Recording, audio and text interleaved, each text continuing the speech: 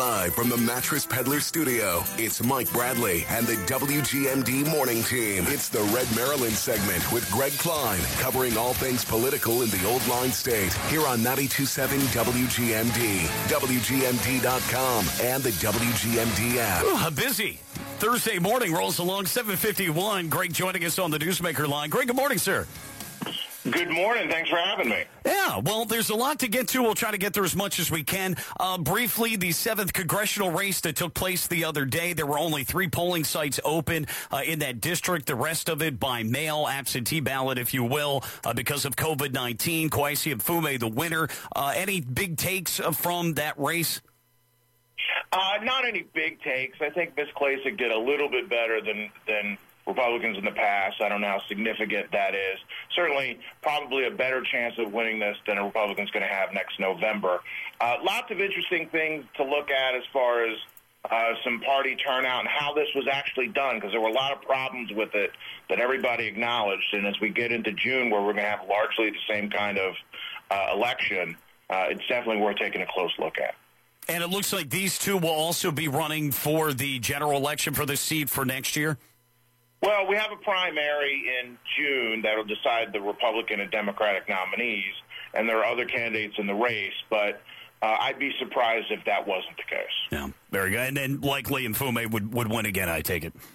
Well, it's a 5-1 Democratic to Republican district. Next November is, in Maryland, especially in a district like this, is probably going to be a pretty good election for Democrats. So, yeah, it'd be an uphill slog for sure.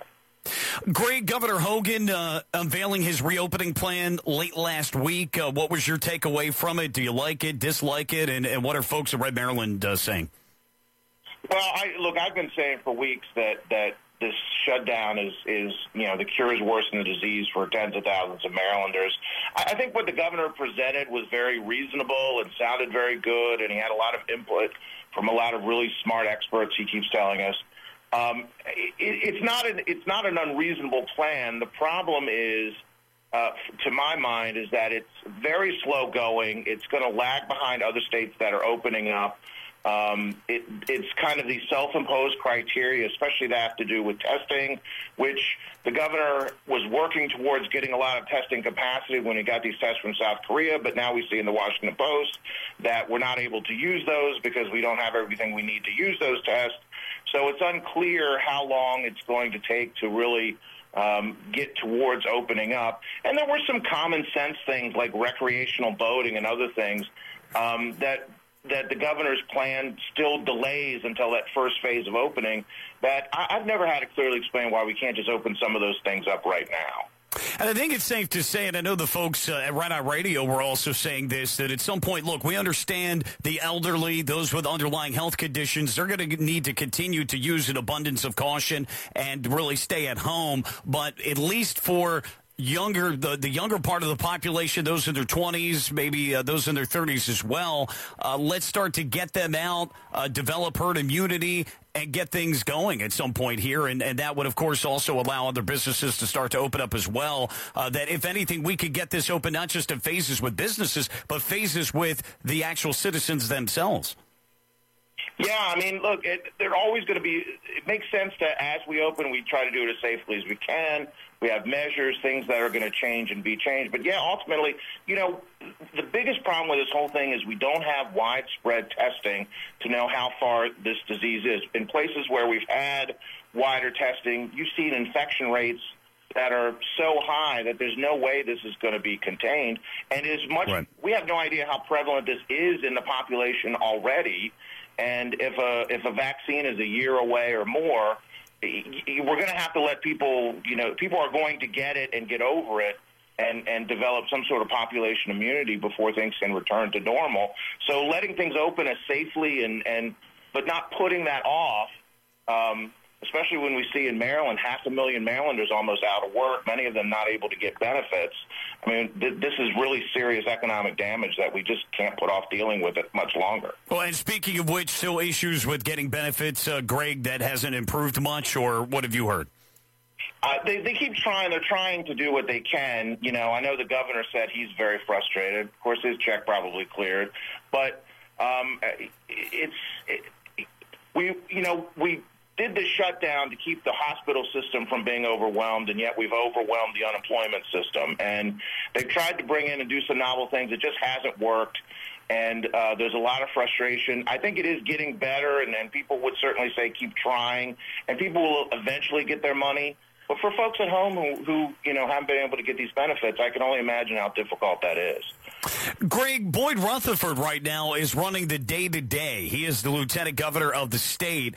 And I'm not sure a lot of people even know that, and I know we're getting ahead of ourselves, but if he is to start to make a name for himself, if he's supposed to be the one to represent the Republicans, and that's no fait accompli in the next gubernatorial election, people not even knowing that he's running the day-to-day, that certainly doesn't help much. Yeah, I mean, he's been going out and doing some public things, but you're right. I mean, look, the front page, the governor's taking the lead on this emergency. That's what's in the news. That's what people are seeing, and as it should be. I think one area where the lieutenant governor may get some profile is he is representing the governor on the Board of Public Works. If he continues to do that over the summer, there are going to be some real big decisions that the Board of Public Works is going to have to make as far as budget cuts and things like that. Of course, the likely Democratic nominees on the Board of Public Works, Peter Francher, our comptroller as well. But that's one area where he may get some profile. But you're right. Look, the day-to-day state government, some of that's been curtailed and reined in. It's still going on. But obviously it's not, front and center.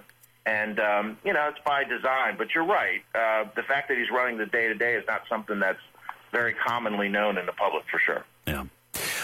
The Montgomery County piece that you had, without getting into too much detail because we want people to check it out, it really speaks to, though, this coronavirus situation and crowding people together in these municipalities. And there's two ways of looking at growth. I get it. No question about it. But I thought that was an interesting piece that you guys had. And certainly the crowding together doesn't help with the coronavirus situation yet. We know that the Democratic Party has long pushed for having cities be repopulated once again, and they're not big necessarily with sprawl. In a case like the coronavirus, sprawl is not a bad thing. But again, there's pros and cons both ways.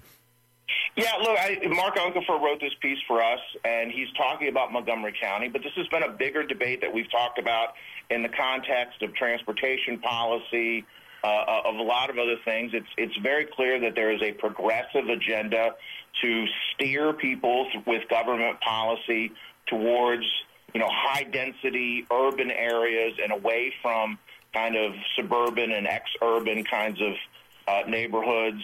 And they've been trying to do that, again, with tax policy, with transportation policy, opposing big, highway transportation projects, for instance. This is one of the things they talk about, pushing for mass transit. That debate, I think, unquestionably, like a lot of things as we go through this coronavirus pandemic, that debate's going to change, because what we've seen is that high-density urban areas are more vulnerable to these kind of disease outbreaks, New York City being the prime example of that. And I think people are going to, some people particularly might be more hesitant to move to big cities for one additional big reason. And I think policymakers are going to have to take that into consideration as we move forward. Yep. Just real quick, Greg, Maryland Podcast Month starts Friday, the first day of May. That would be tomorrow. Just give us a brief synopsis of that. You've got a story at redmaryland.com on that. I know you guys do a podcast each week. We do. Tonight, Thursday at 9 o'clock, facebook.com/redmaryland. Definitely urge people to check it out. Look, this is the third year we did this. Our Brian Griffiths from Red Maryland had the idea for this, put this together, just celebrating the great.